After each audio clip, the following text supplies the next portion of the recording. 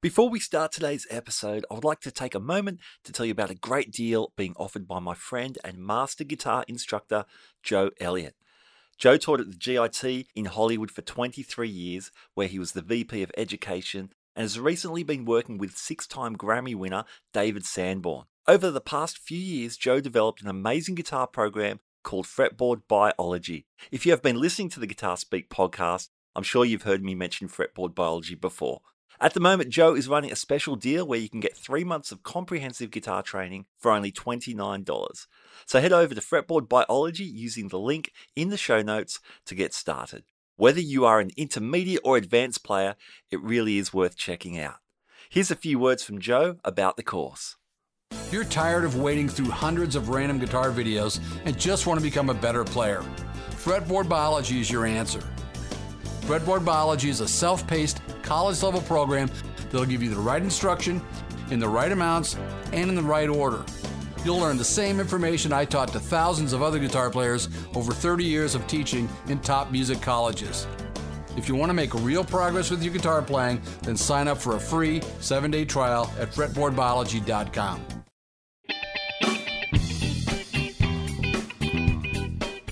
Hi there, you are listening to the Guitar Speak podcast. My name's Matt Wakeling, and this is the show that I produce in Sydney, Australia. The show's been running since 2016 and features deep dive interviews, roundtable discussions, and gear reviews. Today, I'm thrilled to have Marty Friedman back on the show. Marty was on the show in 2019, just ahead of his Australian tour at the time, and we spoke about all kinds of stuff. Megadeth, working with Jason Becker, his move to Japan, and his incredible solo career. That conversation inevitably turned to his relationship with Jackson Guitars, and that in part is what brings us to today's episode. I caught up with Marty about what he's been doing in the last 4 years, how he's negotiated years of lockdown and tricky situations for musicians. And also we talk about the Jackson Virtuoso. Now this is a brand new USA-made Jackson guitar. Marty had a huge hand in the launch of this, partnering alongside guitarists like Misha Mansour from Periphery, Clint Tustin, Debbie Goff, and Dave Davidson, a whole slew of modern metal players in launching this guitar. So it was a great conversation. Let's jump straight into that. Marty Friedman, welcome back to the Guitar Speak podcast.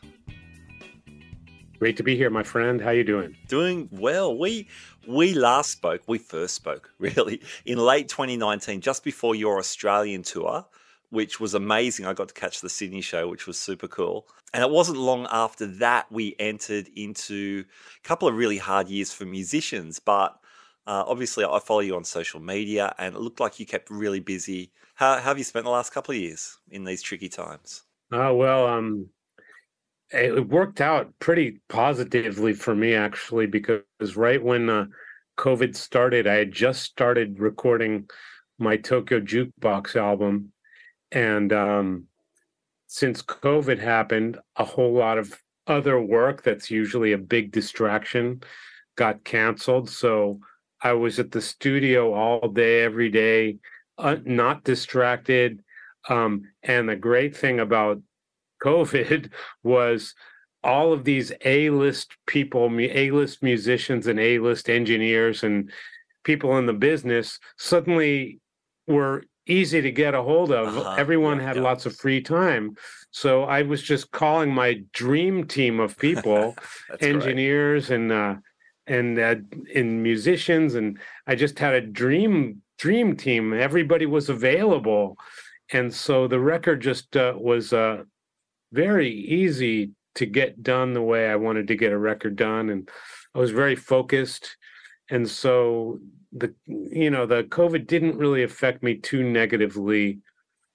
And I did 2 tours of Japan during COVID, which was very very risky, but we were very lucky and things worked out well. And when things slowed down, we did a tour of America this year, and things are back to normal. I was very lucky during the whole process. That's great. I think I saw you do some orchestral kind of stuff as well. That looked pretty cool. Yes, that's my favorite thing to do, is playing with a full orchestra. And I played with the Kyoto Symphony, and I played with another symphony orchestra. And it's such an ambitious project because the music is so far out of my wheelhouse. I did one thing where I played Dvorak, a 25-minute piece that was written for piano, but I transposed it all to guitar, and it was really quite eye-opening experience. But I just love it because it makes me work so hard, and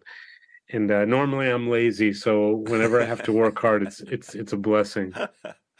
When you say lazy, I don't know if I believe that. Could I rephrase? Is it more learning another person's music, learning a different score than your own original compositions? That's a different headspace. Yeah, I mean, like if I'm recording for other artists, which I do sometimes, that's very, very easy because I'm pretty much just adding my thing to their thing, so to speak. So I just see the picture and see what I think is missing and add to it. But when you're playing classical music with a full orchestra, you have to hit on certain important landmarks in the song, many, many, many. And because there's like 70 people who are waiting for your cues. Yeah, yeah. So you can't just sit there and ad lib the whole thing.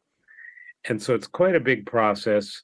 I actually outlined the entire process on my Facebook page for anyone who has insomnia and wants to stay up all night trying to read it. It's really quite an intense process, and it just such a different process from my normal touring. So I just love. It's an honor to do it. That's very cool. That's fantastic. One of the great excuses I have to have a conversation with you today is that we're a few hours away from Jackson launching their new Virtuoso model, which you played a big part in the launch of, or people will see that very shortly as it's launched all around the world.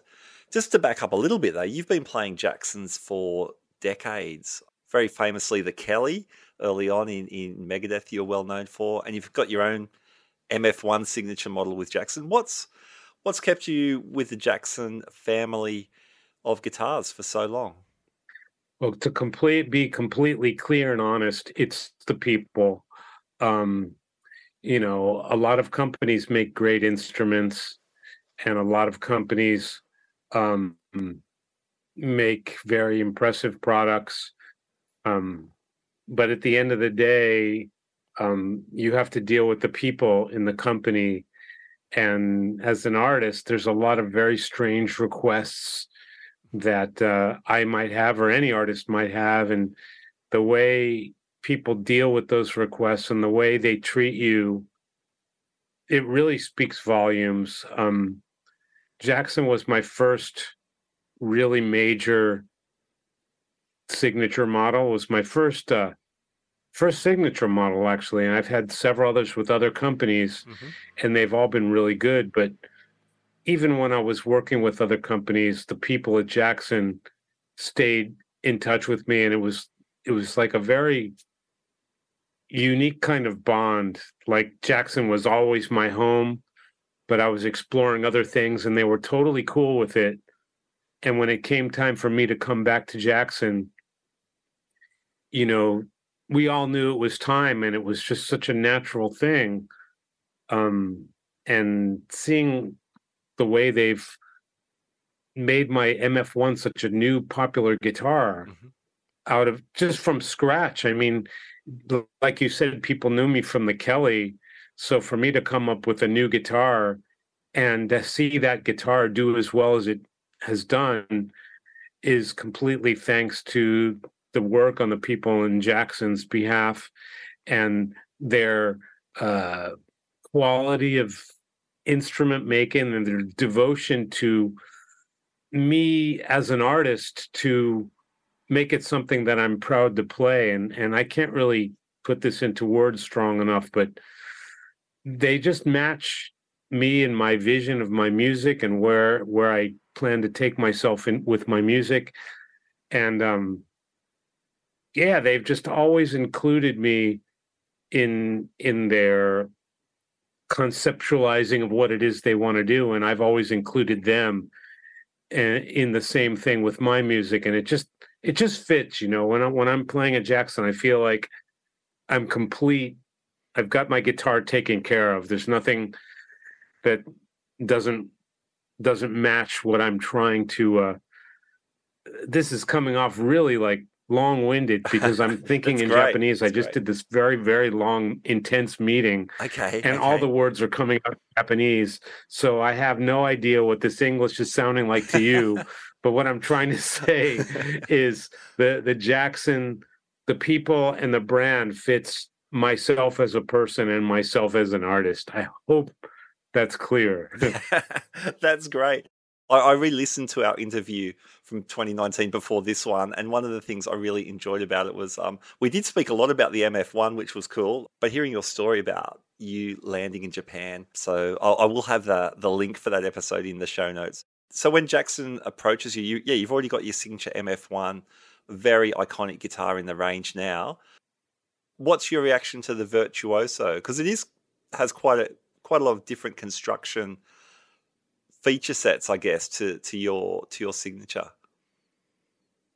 Well, I got excited because I know that Jackson has a standard of quality workmanship, especially in their American guitars, but worldwide it's really top notch. But when they started talking to me about what this Virtuoso guitar was and the kind of project that they were putting together, I just got really excited about it because I knew that it was going to be a revolutionary landmark in the world of guitar. And that's kind of a big statement. But when you see this video, you'll know what I mean. I've never seen anything like this from any other company.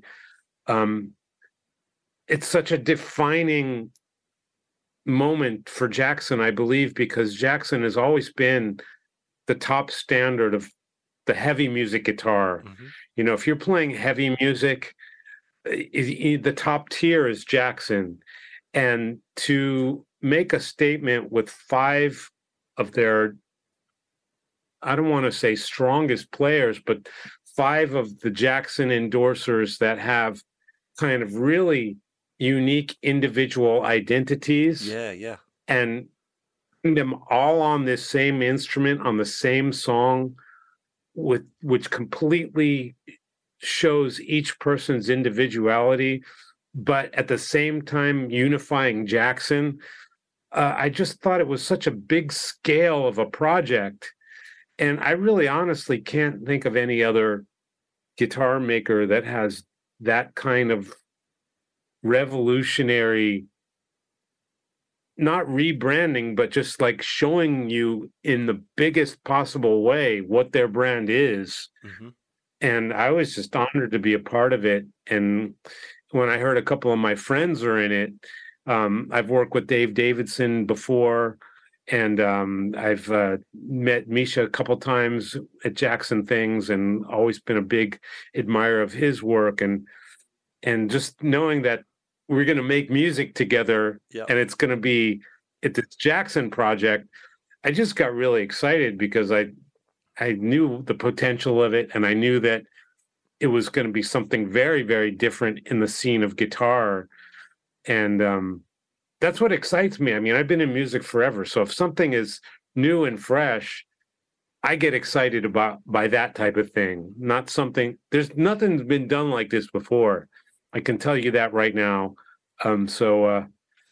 Yeah, I just, and the instrument, you know, to me, I've never played a Jackson that I thought, well, this is not as good as some other guitar. It's the top tier. Mm-hmm.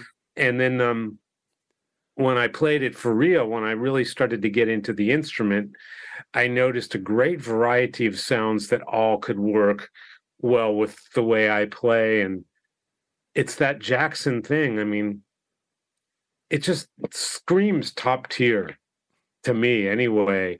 It just screams top tier, and having a project like this literally show you what this guitar can do from not only one person's perspective, but 5 completely different people's perspective. I believe it's revolutionary. This episode is brought to you by Fretboard Biology. comprehensive online guitar course put together by master guitar instructor Joe Elliott. I was a beta tester for the course and loved it. Players like Brett Garsett and Greg Koch have also endorsed the course. And right now, Joe is offering a great deal on the course. Check out the link in the show notes for Fretboard Biology. I was lucky enough to be on a press roundtable a couple of weeks ago, and we got a sneak preview. It was just a little part of the video. Yeah, what you are alluding to, though, is, there's been a piece of music composed and performed. It's not just, Jackson could have got any one of you to just noodle and shred on the guitar and would have been fantastic. But, it's part of a musical project. Misha Mansour has been named as the music director. Can you tell me about working alongside him and how your involvement slotted into that? Yeah, the thing about Misha is he's just a natural with his own music and his own talents and abilities. When I say natural, he had this project and he knew the idea of what it was. And within a song that sounds very much like something Misha would write, he carved out sections of the song that really allow each person to have their identity be natural. You know what I mean? It's not like, here's a Periphery song, you guys all play on it. Yeah, here's 8 bars. It wasn't that. Yeah, here's a section. This is what everybody would sound like on a Periphery song. Mm-hmm. It's not that at all. It's very unique in the way that each person's corner not only allows each identity to have its place, but it all fits within the framework of a song. So it's quite musical. It's a lot of instrument companies have demos, where you got a cool song to demonstrate the sound of the guitars, and there's often really cool riffs and really impressive playing, and that's cool. But this is, people's identities are coming out. It's not like, here's a really flashy lick, or here's some kind of difficult lick or anything like that. It's like people's identities come across. And I think Misha really honed in on that in the song construction. And I was impressed by that. Not a whole lot of people can do that. Most people are really good at their own thing, but to create a space within their world for an established guy like myself, so to speak, is really not as easy as it sounds. And he just hit a big home run with that. I loved playing on it. It was just cool. It was a breeze. It was a breeze. So good. Sounds like he really did his homework on each of you and what you would bring to the piece. Yeah, did you hear the whole song? Not yet. No, I've heard there was like a sneak preview kind of short version, which sounded incredible. Yeah, I can't wait to hear the whole thing. Yeah, it's really, I think his attention to detail on the project kind of mirrors the attention that Jackson did on this project, because everybody I've come across with on the project, there's just a different air of kicking ass on this thing. Love it. And that's what kind of excited me about it. And just honored to be a part of it. I was super lucky enough to, I've got a loaner Virtuoso at the moment. I took it out on a gig last weekend. And when I first got it pulled out of the case, I had that maybe similar reaction to yours, in that the level of quality was unbelievable, like next rung up by a long way. Now, I played it on a sort of a classic rock covers gig, 70s, 80s, 90s, so not metal, like AC/DC kind of stuff. And even then, it was super cool. The tones were super usable in that genre. Great. So that means that you just might be the very first person on Earth to play the Virtuoso live. Maybe. That would be okay. I think that's what I'm getting from this. That's pretty cool. No punters came up to me afterwards and noted that. So interesting. Oh, that's great. That's great. Faster than any of us in the video. Wow, there you go. That's cool. But Marty, you have said that rock and pop music in Japan is very open to heavy guitars. Can you speak into that a little bit, and perhaps can you tie it into some of the instruments you'll use in that sort of music? Well, to your question, I've been here doing exactly what you said, injecting my own sound in Japanese music for quite some time. And I think the reason for that is Japanese have stringed instruments in their traditional music history, going way back to the shamisen, which is that instrument with 3 strings that you often see in artwork of a geisha playing. You know, it's got a kind of a box type of body with 3 strings and big tuning pegs. So people of all ages, even the very oldest people, are used to the kind of plucking, loudly aggressive playing of a stringed instrument. Whereas in America, well, rock has been around for a long time, but like when I was a kid, people from my parents' generation just thought the sound of a strummed guitar or a plucked guitar was like Lucifer or something. They just couldn't bear it. They couldn't bear it. But the Japanese people are very used to it for generations and generations. So when you put something like a heavy distorted electric guitar in pop music or dance music or rock music or funk music, nobody blinks an eye, and rather they really enjoy it in there because it's part of their culture. And so I've done so much work in like pop acts, like for example Momoito Clover, where I played guitar work that could have been on one of my records, very intense guitar work, but their music is like extremely poppy and very, you know, it's 4 girls singing and dancing in formation, and it's just ultimate, very sweet, candy-like pop music. But I'm playing this full-on metal, sonically metal, but the content is very melodic, and it's very much the type of melodies that I would do. And it's that clashing, contrasting thing that I really gets me excited about music. I mean, traditional metal is fine, but when you can do something new that's kind of like off limits, you know, when I grew up, pop music did not allow that kind of cross collaboration, you know, and I love doing that. So I've done a lot of projects here and tours with that type of thing in mind, you know, my sound kind of invading this kind of pop music where it shouldn't be there, but now all these pop people, without even knowing it, they're listening to full on metal and loving it. So it's kind of like being a double agent, so to speak. Yeah.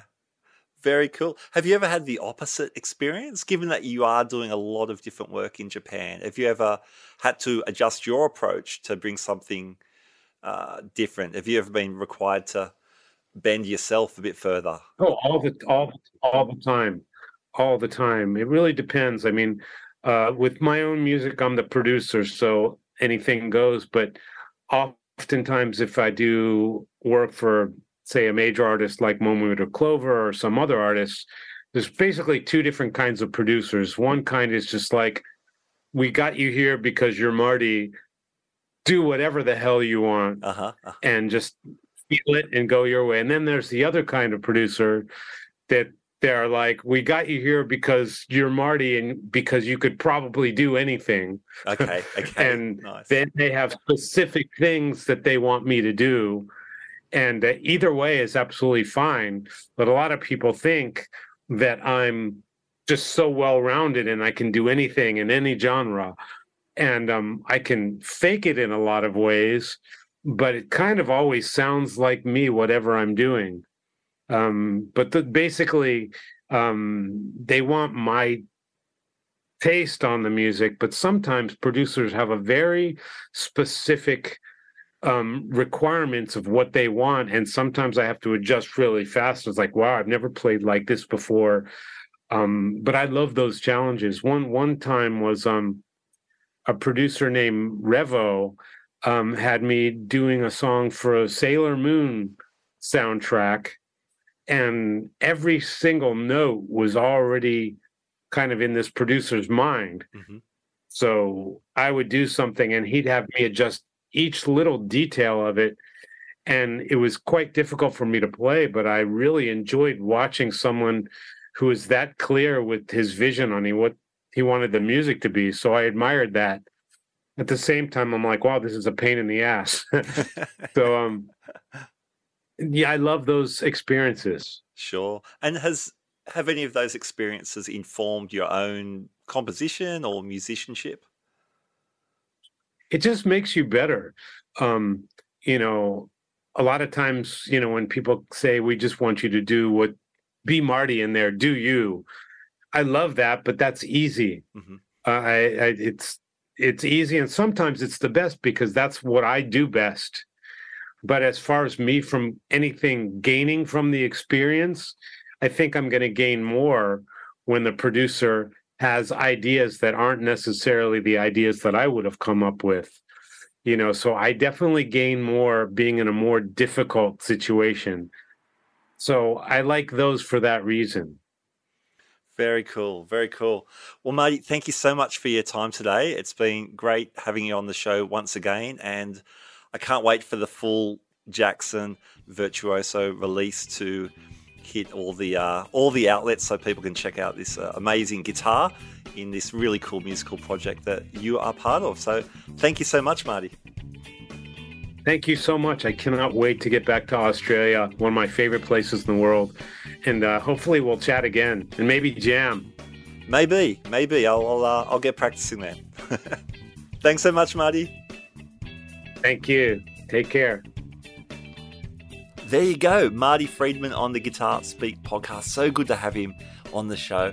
Hey, please look out in the show notes. I've got a link to the original interview I had with Marty back in 2019. That is fascinating. And also there's a link to the Jackson video of the promo for the Virtuoso. That video is killer. Just after we finished the interview, Fender kindly sent me the video which had just been released, and it's incredible with all 5 players wailing on the Virtuoso.